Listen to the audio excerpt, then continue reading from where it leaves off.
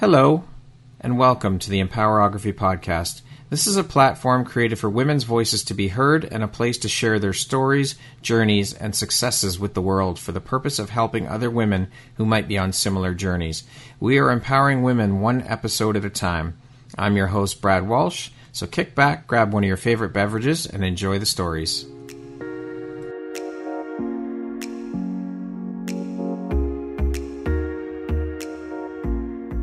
If you're looking for jewelry that makes an impact on your self-care routine and your style, Empowerography would love to offer you a discount code to one of our exclusive partners, Quartz and Canary Jewelry and Wellness Company. Please use code EMPOWER15 to receive 15% off upon checkout at www.quartzandcanary.com. Quartz and Canary is truly the place where spirituality meets style. Hello there, Brad Walsh here, your host of the Empowerography Podcast. Today, my guest is Nisha Dennison. She is a licensed psychotherapist, an artist, an energy healer, and a meditation teacher. Welcome, Nisha. How are you today? I'm good, Brad. I'm really super excited to be here with you. So yeah, I'm very good. Excellent. I'm so happy to hear that. And I am honored to have you here with me and share in your journey and your story. Thank you so much for taking the time to be here with me today and making the time to be here with me today to share a little bit about your story and your journey. I can't wait to jump in. So, as I mentioned, you are a licensed psychotherapist, an artist, an energy healer, and a meditation teacher. The psychotherapy career would be a very demanding job and career, I'd imagine. Now you add in all of these other things you're doing. How in the hell do you prioritize, and how important is prioritization and organization to you? I mean, it's one of the first things that you learn when you train to be a therapist is sort of like prioritizing as a self-care. You know, it's so important because if you're going to be focusing on your clients when you should be relaxing, that's a problem. And so putting things in their correct box is super important. I really am a fan of structure. And I always sort of help my clients with structure as well, because it soothes the psyche, you know. Prioritizing and having a structure is going to calm down the stress. So for me, I put things in boxes. I used to see clients on top of a day job ad hoc. I don't do that now. I'm too old, so I've got to make my life easy. So, I have a day job 4 days a week. I won't do a 5-day-a-week job anymore. That fifth day, I see my private clients. So it's all I'm doing. I'm in that headspace that day. I don't have to change hats. And then my art and anything else, energy work is at the weekends. You know, I literally put things in boxes and that works for me. It might be time of life, but, when I was younger, I could do all sorts of things, put different hat on at different times. But right now, it's really categorized in that way. That's how I do it.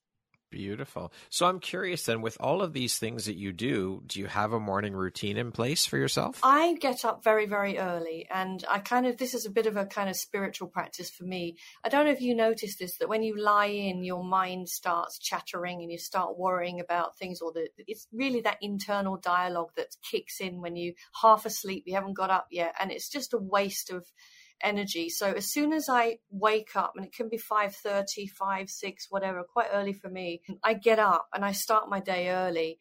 I always start my day early because I feel like I'm ahead of the game. I can get so much done before I actually start the day job at 9, and that's satisfying to me, where it's catching up on the stuff I love, doing the creative stuff. For me, I cultivate the stuff that I love around the stuff that I have to do. And so my morning routine is really, it's the usual coffee. I'm sure everyone has it. I can't live without coffee, Brad. I have coffee and then a second decaf. That's it. If I have coffee any later, I'm up all night. Again, getting old. But for me, it's getting up early when the energy is good. I feel like there's good energy early morning, like chi, good chi energy. And so I'm up early and it's indulgence for me. Get all these things that I love to do done before I start the day job. Beautiful. Now, how long have you been a licensed psychotherapist for? Oh, too long. 24 years. So I finished training, I think it was about 98, something like that. I finished my training and started working as a therapist. So it's been a long time and a big learning curve. And you just ripen with age as a therapist. Right. Very much. And so what motivated and inspired you to get into psychotherapy and pursue a career in this field? I mean, I never chose it. I never chose it at all. And it's a weird one. I mean, I was working as a manager in a gallery, and I was overseeing a sort of like a sort of pool of staff.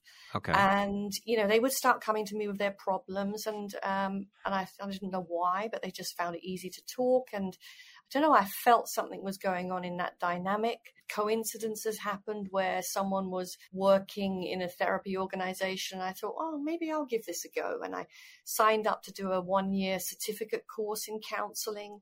And I really thought, because I was artsy, you know, and I wasn't an academic person, I thought, oh, I don't know if I'm going to be able to do this. I'm not academic. I'll try it. And then I found out it was just all about people. It was all about relationship, people, connection. And I thought, oh, God, I can do this. This is something I can do, actually. It's just me using me as the tool, you know? Right. Of course, the academic essays and all of that nightmare, had to get myself through that. Yeah. Horrible. It was horrific.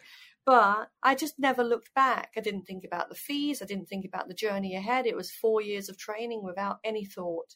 So I just followed that path really, and never chose to. It's funny you say that, because I've talked to quite a few women that work in this field, and it seems a common thread that women say that they didn't choose it. It basically, it chose them. Yeah. I mean, I would always be curious about people. I've always been curious. And, you know, even like in the bookshop I worked in, I noticed that someone, you know, we were stacking shelves and this woman was singing, and I'd be like, why is she singing? I'd ask these bizarre questions, and I'd be, is she trying to soothe herself? Is it a distraction? Or is she just into music? I could never really understand. So I always asked myself these weird questions. That was kind of unique. You know, I don't know if many people that did. Is she genuinely happy? Does she like the sound of her own voice? What? Yeah, serious. I was like, it's like I didn't understand anything. And I'd be like, why are people doing this? Why did they say that? I love a genuine curiosity. I love it.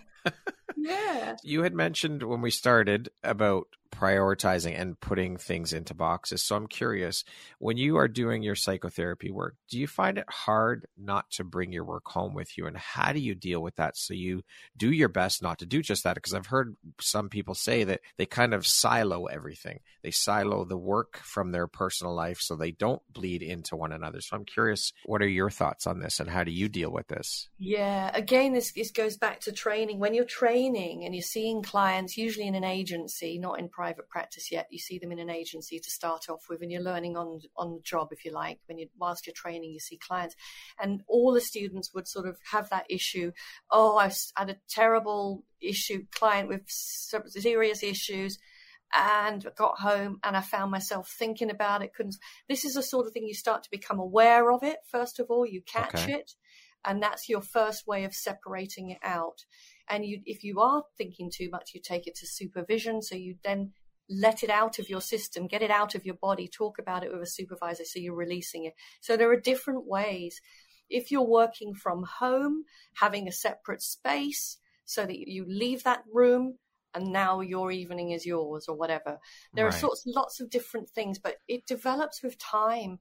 Eventually, you can just switch off. You could switch on in the moment, be completely there with the client. And then when you're finished, you can switch off. I mean, I do it probably too easily. You know, I'm like, I do my intense work and then I'm overjoyed to be free doing what I also want to do separately. Because, you know, I find that quite easy now, but I can understand that there's lots of stages that people go through, and I probably would have gone through myself, you know. Did you struggle with that a fair bit when you were first starting out in your career? No, not really, because I made use of the sort of tools of supervision to go talk about it, to leave it there. I don't remember struggling with it as my students have done. So yeah, pretty okay with letting it go. As a psychotherapist, do you incorporate any of your other training or modalities into your work? And if so, can you share a little bit about how you do that? Like the energy work or the meditation work or the art? There's this really interesting concept in therapy called parallel process. And, you know, you can be working with a client who's not at all spiritual, and I'm spiritual alongside that. And then they start to talk about these spiritual experiences. is. So I never bring it in and I never put it on the agenda. But if a client starts to bring it in, like these kind of synchronistic experiences suddenly occurring, I will look at that with them and work with that and go into that with them. Isn't that interesting that that's coming to you now? And, and I use a bit of psychoeducation sometimes, around the concept of archetypes coming to us at certain times, when we need help or need, to give us a message if we're open and receptive to it. But if it comes into the work naturally, spirituality or spiritual ideas, I will go with it. I'm open to it. And, and art as well. If someone's really wanting to be creative, I would go with that too and give them all sorts of ideas on how they can release through art, So, yeah, but never forced. Right. Never forced. You never bring it up. It's just you flow with it. And if it comes up, then you start to incorporate it or look at it at least. Yeah, okay. Definitely. What would you say is it that sets you and the work you do apart from other therapists? Like, why would they choose to work with you over someone else? I mean, I think I get to the heart of things really, really quickly. I think this is this sort of, I've been brought up into an atmosphere, and lots of people have this as well, where if you've had quite a sort of volatile upbringing, you kind of become a sensitive person. You become this person who picks things up quickly, picks up the nonverbal, picks up the cues. You have a sense of a different change in feeling, a different air in the room. And I think I'm quite good at getting to the heart of that with clients pretty quickly, reading them well and getting to the core of their issues quite quickly. And at the same time, obviously being sensitive to whether they can take that or not. Is it too soon? Are they able to hear that? Are they ready to hear that? And so I'm quite good at this. I mean, I hate to say the word interpersonal, but I can't think of another description, that kind of interpersonal relating. Can't think of anything else, but getting to the nitty gritty, getting to the heart of it in a way that's empathic, but also taking them to the next level, because I don't believe in messing around and wasting time navel gazing, And, I'm not that kind of therapist. Yeah. I want people to get results. I want people to feel the results. And and so I am quite, I wouldn't say fast, but I want to take them there when they're ready and, as soon as they're ready. Yeah. If that makes sense. Yeah, absolutely. The great relatability factor, the great relatability skill set. Yeah, I think so. And this is so organic with me. I mean, again, going back to that childlike curiosity, I'm always very, very curious. I never have the answers. I never think I know anything. I almost go into therapy like an idiot. I do. And I say to my therapist, I love your honesty. No, I do. And I said to my therapy student, my MA university therapy student, said, "Oh, what is the best way to be a therapist?" And I said, "Just cultivate being an idiot. Go into your sessions and keep that curiosity as if you don't know, because if you start to get cocky and start to think you know things, you're going to start to get the wrong, angle. You're going to make mistakes. You're going to get it wrong." For sure. I love it. What, in your opinion, is one of or the most important quality or skill set in a psychotherapist? I think being a human being, without this kind of frontal facade, you are a human being with another human being, and that's it. You're not any better than them. You might know more things to help them along, but you aren't any better. I can't stand these therapists who kind of act as therapists, Brad. Have you met therapists that act as therapists? I can't bear it. It's like, in my profession, we have to go to these CPD events, continuous professional development. And I'm like, oh no, I'm going to have to mingle with other therapists. Bloody hell. The pain of your existence. Yes. I'd rather do CPD on something completely unrelated, in which I do try to get away with, by the way. But, I went to this event. I thought, I'll go to this one then. It's about relationship. All right. And it was just full of stuffy, boring therapists who were just like, where's the human? Where's the human being, Yeah. And so I do, that's the most important quality, to be the human being. What is your greatest strength as a psychotherapist? I would say a couple of things. I'd say I was trying to describe how I work the other day. And I guess compassion is important, but I don't like this kind of compassion there, I feel for you. Oh, poor you. For me, it's a kind of proactive compassion. I totally get that pain. And yes, and let's do something about this. It's almost like being the spine for someone, Yeah. Proactive compassion. You're there, you're empathizing, but you're not doing it in a way that diminishes them or makes them feel incapable or disempowered or a victim. You know what I mean? Yeah. And I think also reading people, going back to what I said before, I think I'm very good at reading people and gauging when to go in and deep dive into something and when to lay down and wait for the right moment.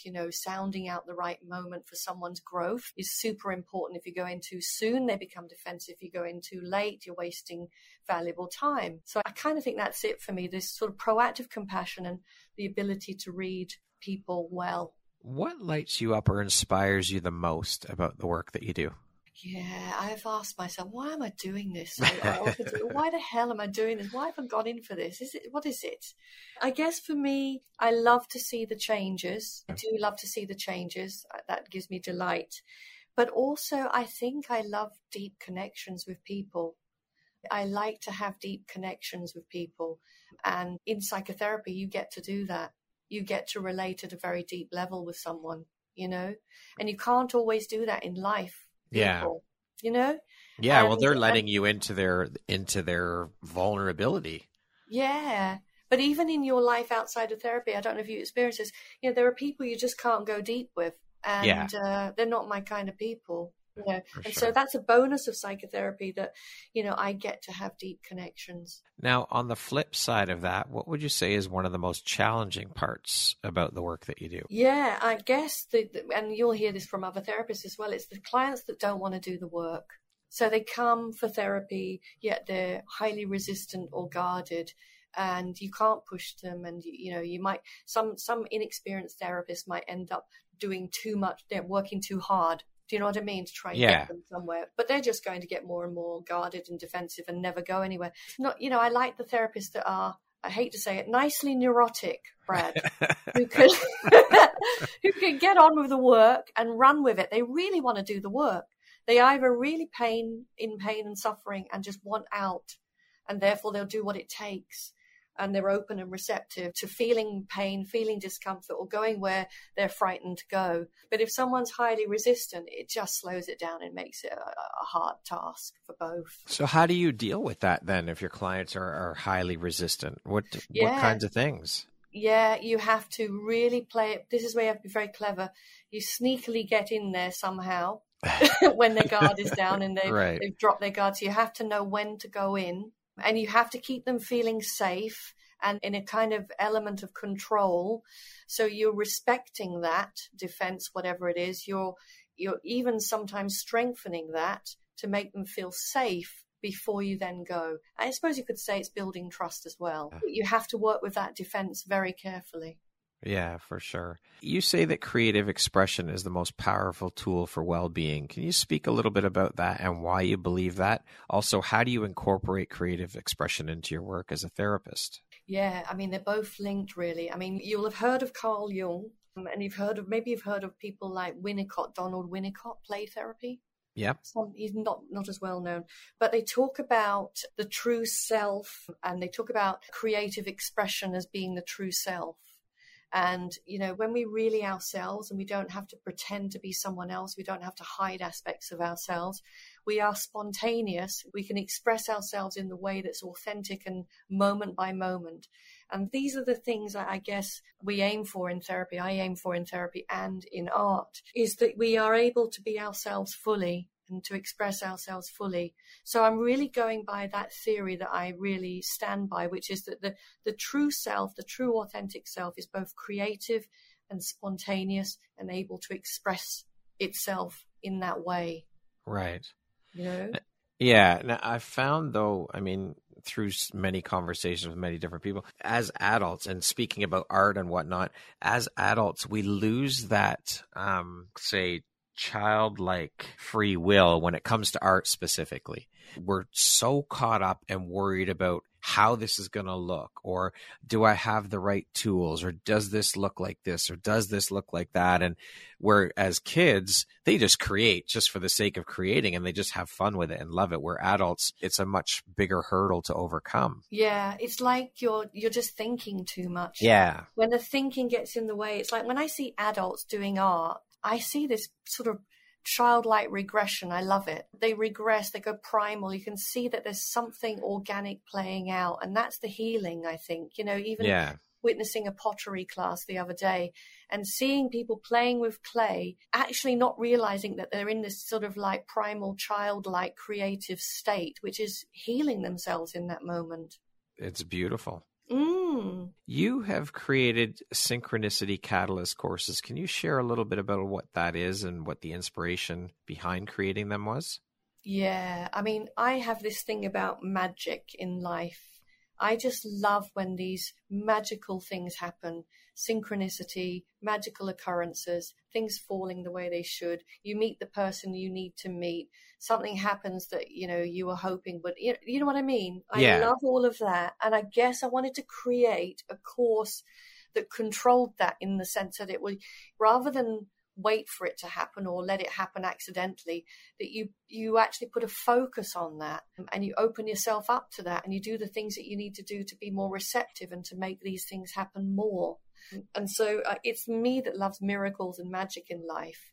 And I guess I wanted to sort of create a course that optimized those experiences for people, made those things happen. And in the way to do that is to work with energy around you, to be open and receptive.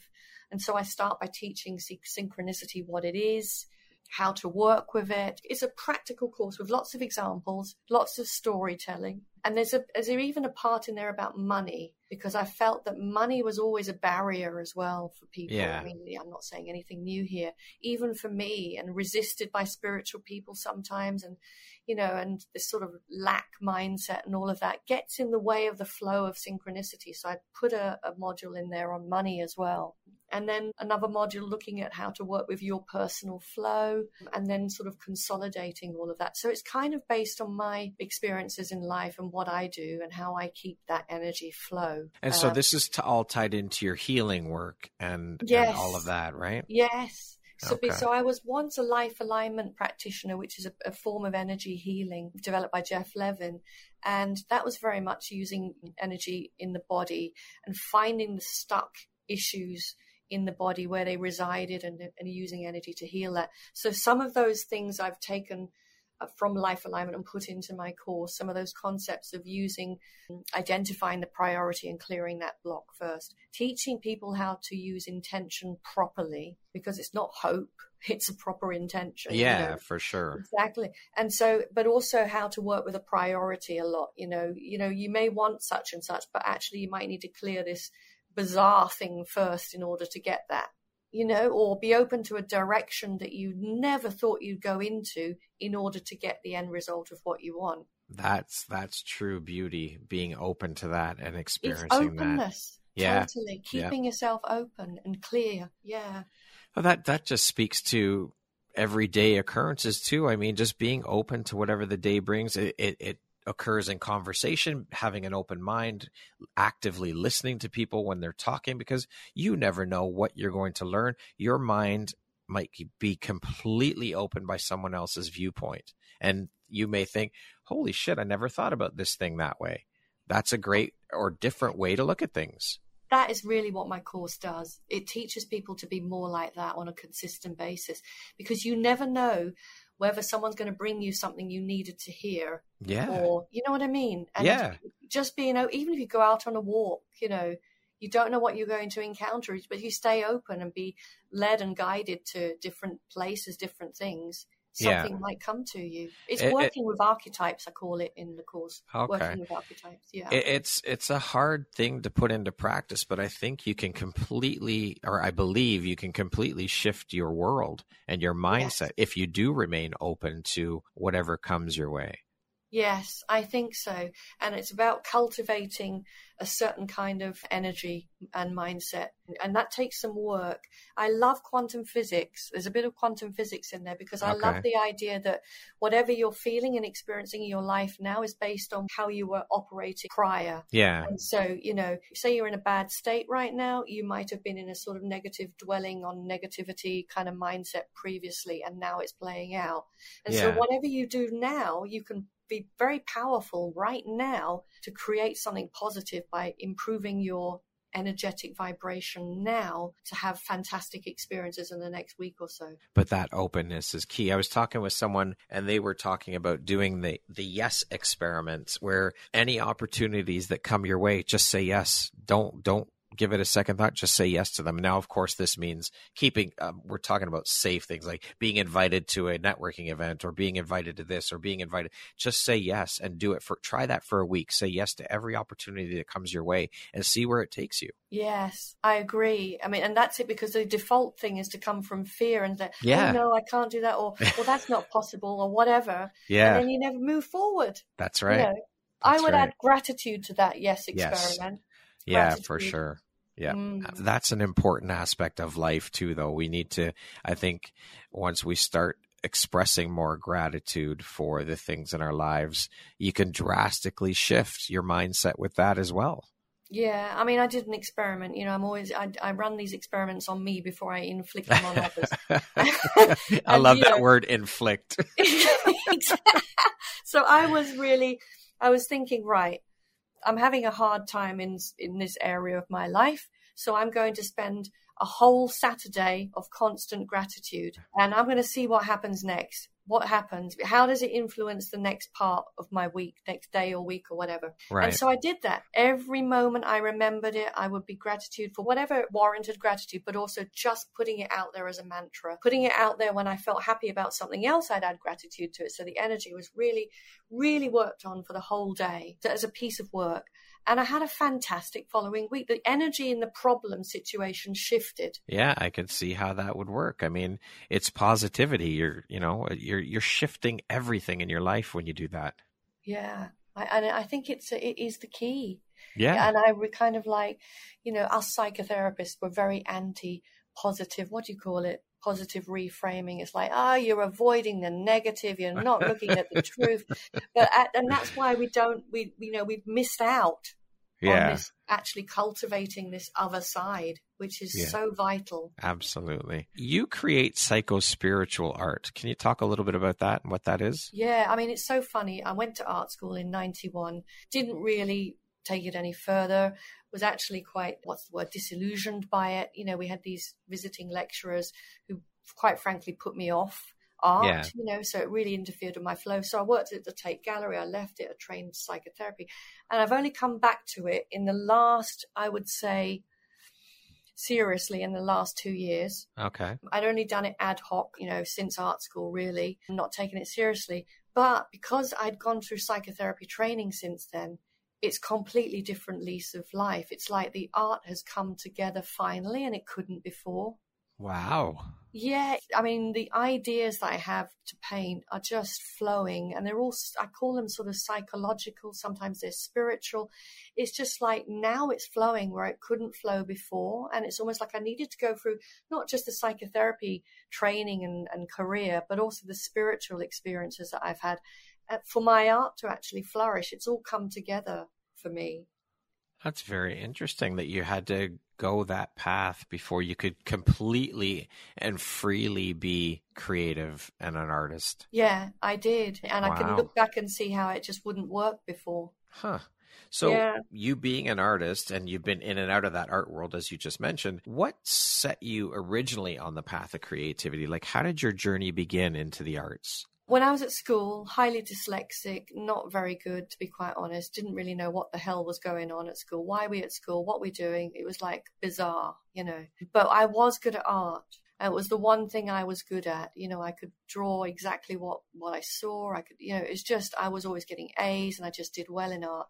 And I guess that was the only thing. But even prior to that, my mum's an artist. So okay. Something must have been going on subliminally before that even, Right. The talent's there. But before that, my mum would do all sorts of art projects with me and my sister. And, and I have memories of creative things like, for me, when you think about when did your creativity start, the immediate memory is digging up my back garden. We had this very old Victorian house in Cambridge, and there were all sorts of goodies in the garden, like, bits of ceramics and porcelain from the Victorian times. And I remember digging up these little bright blue bottles, which were Victorian medicine bottles, and it was like finding gold. When you talked about, when you're doing your photography and the picture emerges from nowhere. Yeah.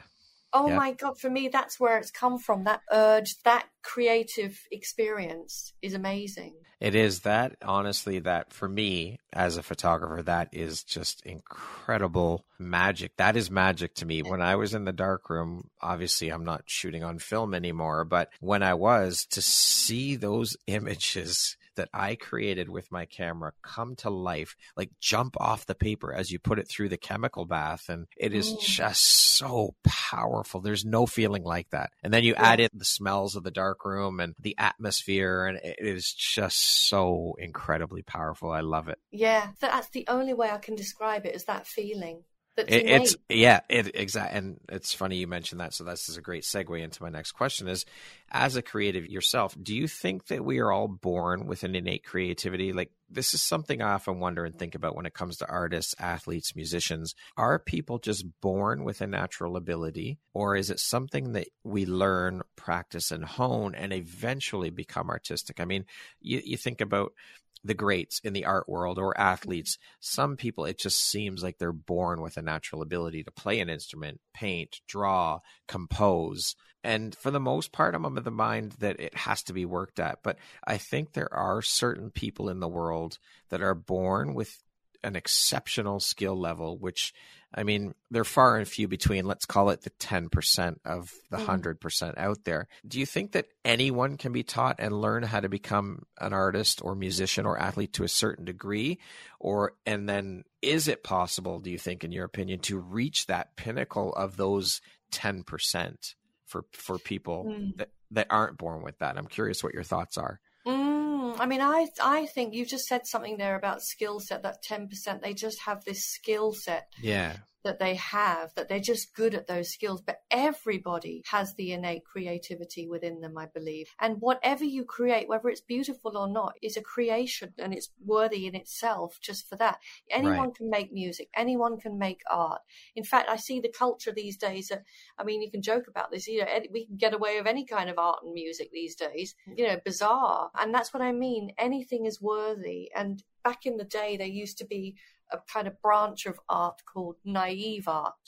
Okay. Because they didn't really paint with perspective and reality, and it was like flat, and it was flat house with a edge to it or whatever. You'd have to look at some, but that's what I mean. Everything is creative. Everything is valid. It's something that's come out of you. It's still innate in everyone. Yeah. But do you think that we can reach that pinnacle that the greats like Beethoven and Salvador Dali and these people, like like John Lennon and his songwriting abilities, do you think that people who aren't born, say, with that exceptional skill level, we'll say, can ever reach that pinnacle? I think they can reach that pinnacle if they find their particular unique vehicle of getting there. They can, you know what I mean? It might not come out that way, but if they follow their heart and follow what feels organically right and authentic to them, they can be just as successful in their way, in their version. Right. Yeah, well, I mean, there are many, many forms of creativity, cooking, accounting. Like, there's so many different forms of creativity in this world. It breaks my heart sometimes when I hear people say, I don't have a creative bone in my body. I can't do this. I can't do that. It's like, yes, you can. Yeah, same. It's sad. Yeah, I say that all the time. People say, oh, no, I can't paint. I can't draw. No, that's not true.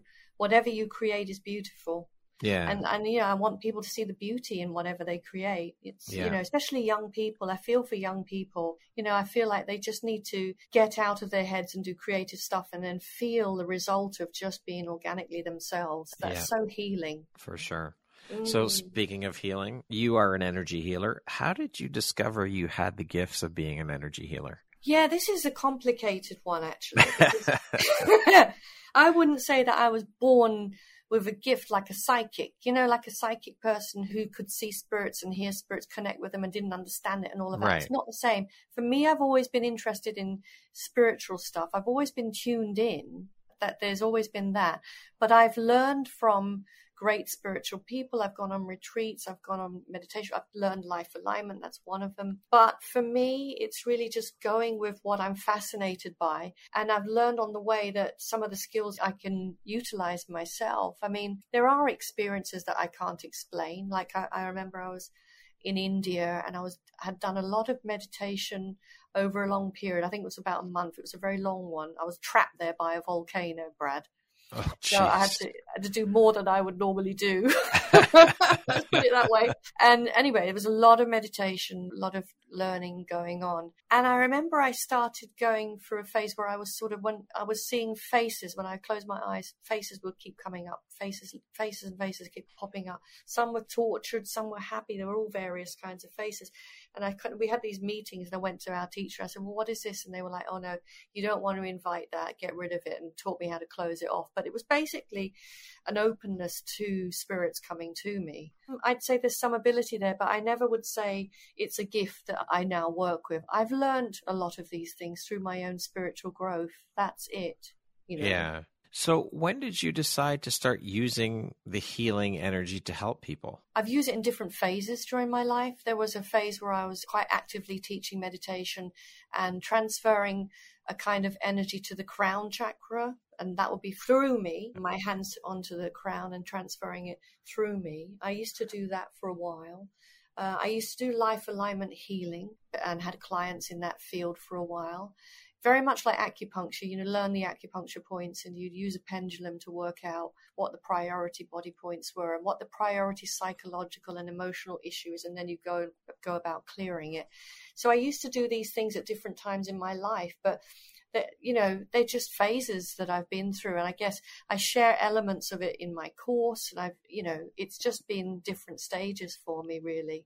I've also heard many people say that we as humans have all the tools we need within us to help in healing ourselves. Is this something you subscribe to or believe in? I think this is the ethos behind psychotherapy as well. That we are our best teacher. We know ourselves the best. We just need to bring that out of us. That innate healing within us. So in psychotherapy, that's what we're aiming for, Right. We're aiming for people to be able to heal themselves. We're only facilitating and guiding that, helping them see the insight, the self-awareness, the reflection, and make different decisions and so on. Giving them the tools, filling their tool belt or their toolbox so that they can continue on doing the work. Because, I mean, let's be honest, self-work is continual. It doesn't stop once you finish your therapy sessions. You have to continue to do the work in life and continue to work on yourself always. We're a work in progress continually. Yeah, I mean, absolutely. And those that say that they're done and they've had enough therapy always concern me. But yeah, they're like, oh, I'm thinking, no, there's still more, because life changes. There's always things going on for us. But in psychotherapy, you get to a stage, there's a question people ask, how do I know I'm ready to stop? I've had enough, whatever. And you start to be, like you say, you've got the strategies and tools, start to embed them. You're starting to use them on your own outside in life. You internalize therapy. You sometimes internalize therapists. You might be saying to yourself in a difficult situation, or what might we talk about in therapy here? Or what might Nisha say? And you've taken it into your life already. And then you notice that you're no longer in the therapy talking about those problems so much anymore. And in fact, there's less to talk about. And you're ready, those issues haven't come up anymore. So you're good to go for now, but you're right. It's an ongoing journey. Yeah, for sure. Nisha, what was a turning point in your life and how did it affect you? I would say returning to art. Okay. It's very, very cathartic for me, returning to art, having left it so young, being the only thing that I was really good at, and returning to it in the sort of second half of my life has been very cathartic. And I think for me, it's been my therapy. Yeah. I see my art as therapy. Sometimes I create art, Brad, and I look at it, I think, oh my God, what the hell's that that's come out of me? And, I see something that's like quite tortured. I'm like, oh my God, was that really inside me? Quite shocking to see what comes out sometimes, Yeah. So returning to art has been the best thing that's ever happened to me. I left it for so long, and when I returned to it, it's flowed. It's given me healing. It's been my therapy. It's incredibly therapeutic. Yeah, it's the main thing for me. It is. Art is incredibly therapeutic, whether it be music, painting, photography. For me, obviously photography. And I had stopped shooting for quite a while. It was roughly about 2 years. And just recently, I would say about a month and a half ago now, I went out for the first time in over 2 years with my camera for me, just for me, not to create art with the intent of selling, no money motivation behind it, nothing, just for the pure love of being out and creating. And I took my camera, I went, drove about 40 minutes north of the city, and I went into a forest and just walked around with my camera and just was in nature and just let it all soak in and just walked around snapping pictures. It was a beautiful experience. You know, that's synchronicity, you saying that, because that's the stage I'm going through at the moment. So interesting you bring that up. You know, I've just decided to do my art for me. Before that, I was thinking trying to make it into a business, sell it, make it into a career. And I just got to the point very, very, even in the last week, where I thought, no, I'm just going to create the art for me. That is it. Yeah. You know, even went as far as saying, I'm going to put on my website, not for sale.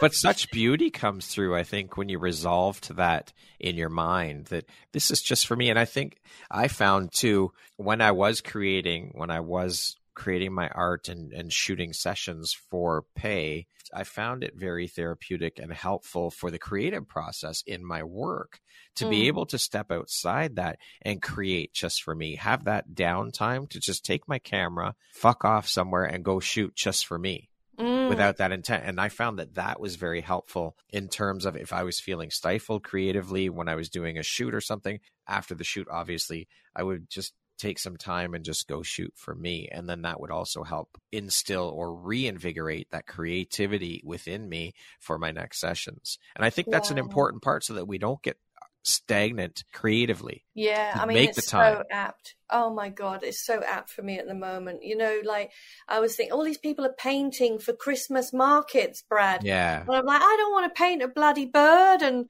a, you know, a reef and God knows what. You know, I want to paint a werewolf or something.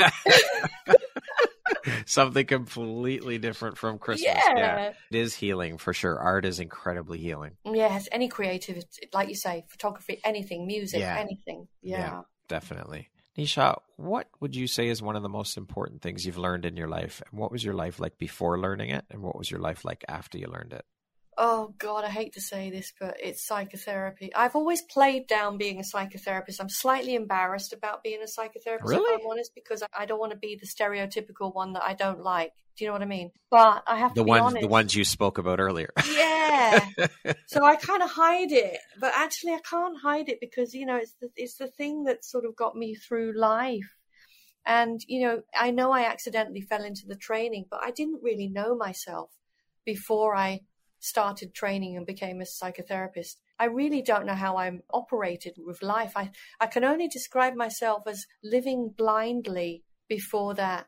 It's so weird when you go into psychotherapy. I mean, this is me. I can't say for everyone. I just didn't really know who I was clearly at all before psychotherapy. So it has been super, super important. It hasn't been easy. I mean, there's the stories of people in therapy training going nuts is true. We lose it. We have to face the shit, and people having breakdowns and having to, going through crises and feeling suicidal, and all these things happen when you're going through psychotherapy training because you have to face the shit. So I think I have to be honest and say it's that, even though it's part of me wants to hide the whole area of psychotherapy. I have this urge to want to hide it, but actually I can't really. It's part of who you are. Yeah, if I'm honest. That's a huge realization, though. Huge. It is, and it's something that holds a lot of shame as well. But at the same time, it's, what are you doing here by diminishing it, Yeah, that's another thing, We come here, I'm of the belief that we all are given gifts that we're here with. And I often think, as of late anyways, who are we to deny those gifts of the world? We were given these gifts to be shared with the world. So who the hell are we to deny them? We need to share them. We need to not hide them. We need to share them with the world. Yes, that's it, you see. That's a huge thing. That's a huge thing. I think I've fought against it for a while. So, that's a big thing for me to say on an interview like this even, Yeah. Well, good for you for acknowledging it and opening up to it. Thank you. You should include pride in that. You should be very proud. That's not there yet. I'm edging towards it. I'm hearing myself. You'll get there. I'm hearing myself say it. What is an unexpected blessing or occurrence in your life that you're grateful for?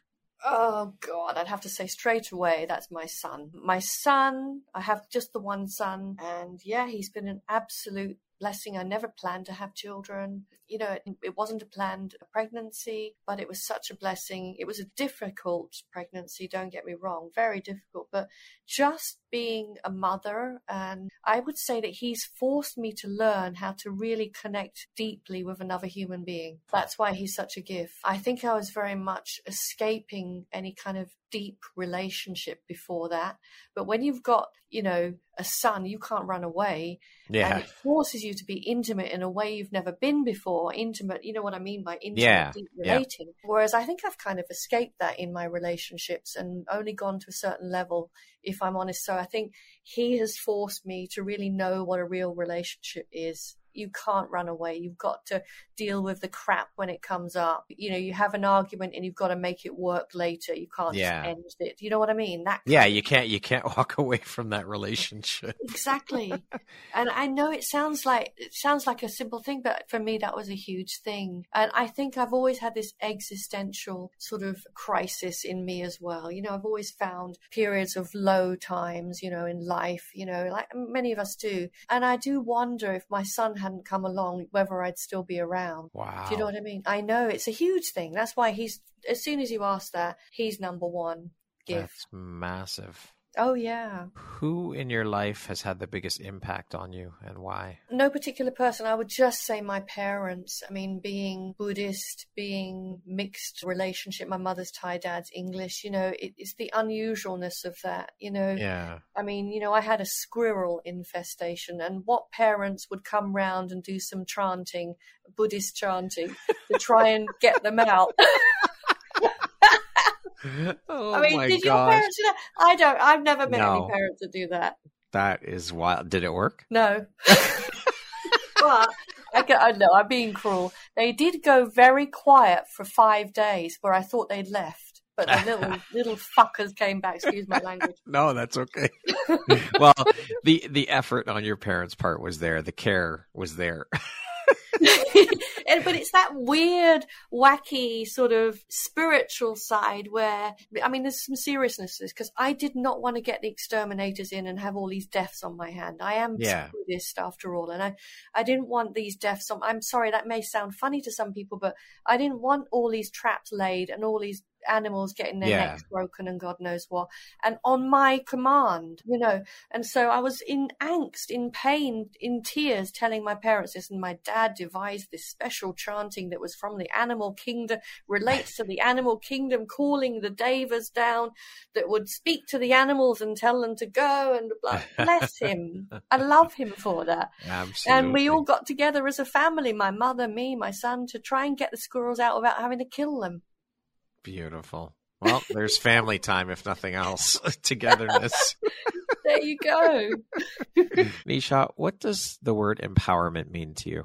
I mean, you know, this is the crux of psychotherapy. It's the crux of the synchronicity courses I run. It's the creativity that you and I have discussed, that the arts that empowers. Everything I do is about empowering, and it comes from, you know, a place where I've really struggled as a child of mixed race, not doing well in education, you know, just struggling in general. And I guess that, you know, it's very important for me to help people move through any stuckness and obstacle in life, because life is difficult. I mean, I don't want to make it all bad because there's some nice bits, but it's tricky and it's up and down and it's hard to negotiate. And so empowerment is the medicine. Beautiful. I love that. What is something surprising that you've learned about yourself in the last year?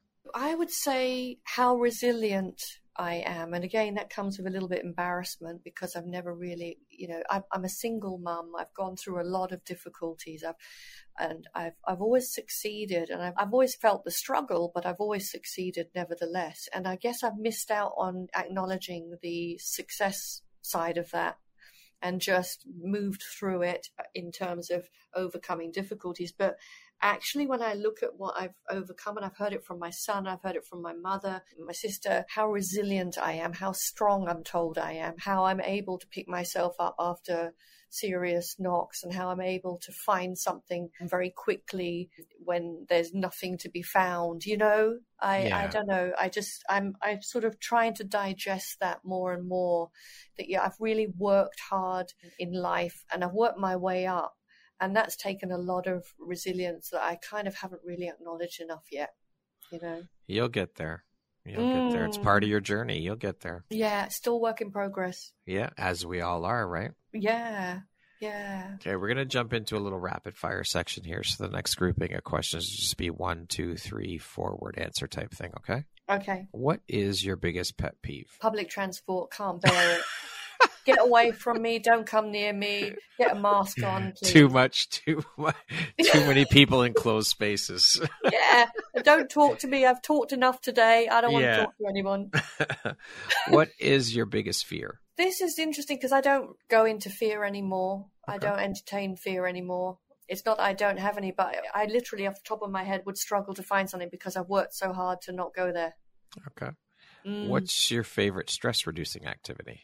Oh, well, I like a hot bath and I like to read a nice sort of spiritual book or some kind, or abundance book or whatever, or chakra clearing in the bath, if I'm honest. Beautiful. If you came with a warning label, what would yours say? Be ready for the truth. How would you describe yourself in one word? Multifaceted. If you could teach the world one thing, what would it be? Empathy for self and others. What is your favorite self-care practice? Connection walks, connecting with the universe on walks. That concludes our rapid fire section. Now back to our regularly scheduled program. Oh. What challenge in your life has shaped you the most? Being a woman. Wow. I have never heard that answered. That is amazing. Okay. Being a woman. I mean, it's not easy being a woman, physically, mentally, psychologically in this world. Spiritually as well. I mean, there's so many layers to that. Holy I do think it's shit. easier to be a man, and I know that's not completely true, obviously. But I would say being a woman, and that's been a work in progress. That's been a journey for me. What a powerful answer. Holy shit. I knew that would throw you. Yeah. I thought that would throw you. That's a great answer. I love it. I can't speak to that because I have no idea. So I think that's, if nothing else, that is incredibly powerful. Thank you for sharing that. And it comes from the heart. It really, it's so true. Straight out, that's my answer. Being a woman has been the biggest challenge. I love it. What is one lesson that your career has taught you that you think everyone should learn at some point in their life? Yeah, I would say that find a way to live your life that isn't based on work. It's not work. It's not all about work. In the last 2 years, what new belief, behavior, or habit has most improved your life? Yeah, this is what I'm working on currently now, because it works, and that is cultivating joy. I used to hate the word joy and bliss and heart and love and all that. And I'd be like, oh God, get away. I'd be really rejecting it. But actually, as I said earlier, us psychotherapists have been trained to sort of not go down the joy path, but stay with the pain. But actually, we're neglecting the other half, the other side, which is there's nothing wrong with cultivating joy and cultivating that positive vibration. Well, joy is a must in life. We're only here for a short time, so we need to be happy while we're here on this planet as much as we possibly can. It's not always easy, but again, it's something that we need to work on. And it makes our experiences so much better. This is the thing. It shifts everything. Well, think about the ripple effect that creates, right? When we're happy, the people around us are happy, and so on and so on. And so it's really, I mean, you think about it, it's when we're in joy, it doesn't take much to spread that. It doesn't cost you anything to spread that, to share that with other people. And again, look at the ripple effect that has. Yeah. I mean, there are moments when you're just happy for no reason, right? Yeah, it's that's I believe that's us. That's really us inside. When you're happy for no reason, that's you being naturally you. Yeah, for sure. If you had the opportunity to sit down and have a 1-hour conversation with one woman, any woman in the world, who would it be and why? This is difficult, this one, This is a really difficult one. And the only person, and it doesn't even mean is not that significantly important, but right now, because I'm into art, it will probably be an art person. And Okay. the person that's most aligned with me, I guess, is someone called Cindy Sherman. She's not, she's quite well known, Cindy Sherman, but what she does is she creates photographic, you might be interested in this, Brad. Okay. She creates self-portraits of herself photographically, but every self-portrait is a different character. It's a stereotype. It's a different context. She constructs a new identity in each one. I just find that fascinating because my work is all about the self and identity, and I love that. I would love to. That sounds very intriguing. Oh, you must check her out. I would love to check her work out. Oh, Brad, you must check out Cindy Sherman. I will, definitely. Nisha, if you could go back and give your younger self one piece of advice, what would that piece of advice be? I think I would say do what you love and be yourself fully, because I think there's so many inhibitions growing up and then so many obstacles to being ourselves, and I didn't follow the art, even though that was my natural gift, and maybe I should have. So I would say, do what you love. There's nothing wrong with that, and be yourself, be you fully. Again, I think that speaks to the bit about joy. And I mean, again, we're only here for a short time, and you think about all the people who go through life miserable at the work they do, at their jobs, and and they're just existing. To me, that is so sad. I so wish that more people could find what they love in life and do that, because you think about, again, speaking about the ripple effect, and how much more beautiful would this world be if more people walked around in constant joy and doing the things that they love to do, doing the things that make them happy. Yes, exactly. The pain of doing something you're not happy in and you don't want to do, and then getting up and dreading that each day and going in and doing, that's toxic. It is. I went through it. I was there, and me too. You're pissing away those 5 days of the week to live for 2 days. It's horrible. It's a horrible way to live. Yeah, that's what I mean. I can't bear that, and again, that's what I'm about, and it sounds like that's what you're about as well. Yeah. Just that's not you. That's not authentic living. That's wrong. No, you're making yourself ill. That's right. That's right. Lastly, Nisha, if you were to deliver your last 30-second speech to the world, your corner of the world, your tribe, your people, what would that last 30 seconds sound like? What words of wisdom would you impart? Oh my God, I've got two reactions to that. One reaction, one reaction is a bit naughty, and that is to go silent and get everybody to tune in. Yeah. And to focus on positivity and love, or something like that, which sounds very hippie, but anyway, that's the first reaction. Or there's a second option, I guess, which is to say that we all share this common issue of how to live life, and to somehow come together on that.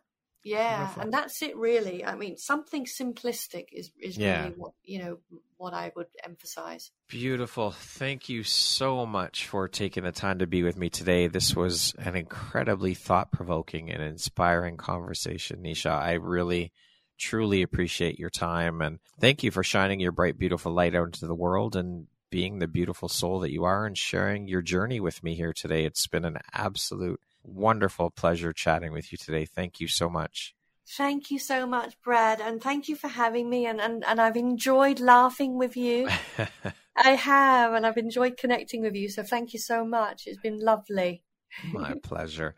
Once again, my name is Brad Walsh, host of your Empowerography podcast. Today, my guest has been Nisha Dennison.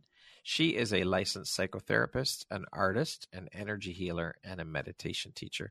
Thank you so much, Nisha. I hope you have an amazing rest of the day. Yeah, you too, Brad. Lots of love.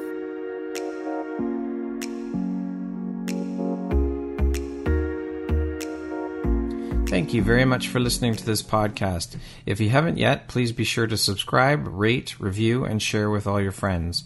You can find me at visuphoria.ca, and follow me on Instagram at Empowerography Podcast, and on Facebook at Empowerography. Please join me next time for another inspirational story from yet another amazing woman.